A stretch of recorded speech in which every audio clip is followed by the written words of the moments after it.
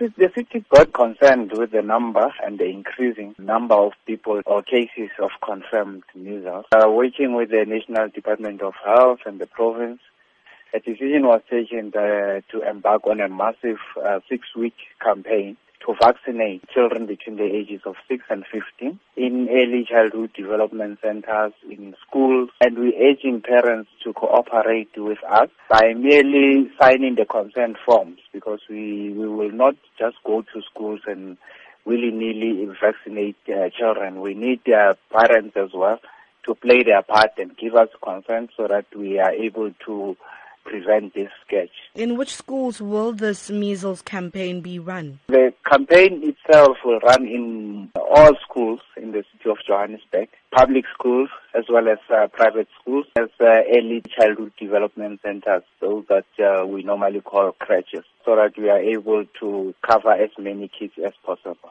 How are you encouraging parents to vaccinate their children? Through our social workers, we engage with communities, with parents, because in some cases where we found this to be happening, it's really in areas people would raise issues of religion as a stumbling block.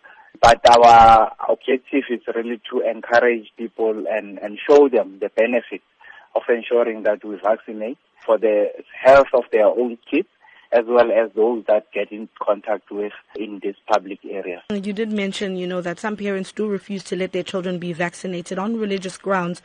And what would you say to that parent to encourage that parent to get their child vaccinated? We know it's a struggle, but we will endeavor in our power to make sure that we show the benefits of a child that is vaccinated. But what tends to happen at times because of that, you find that because the child is not vaccinated, the child falls ill and the child loses a lot of time, cooling time, because they have to be off the school premises. But we encourage parents not to allow the situation to deteriorate to such an extent that the child falls sick and they can't be able to participate in the educational activities.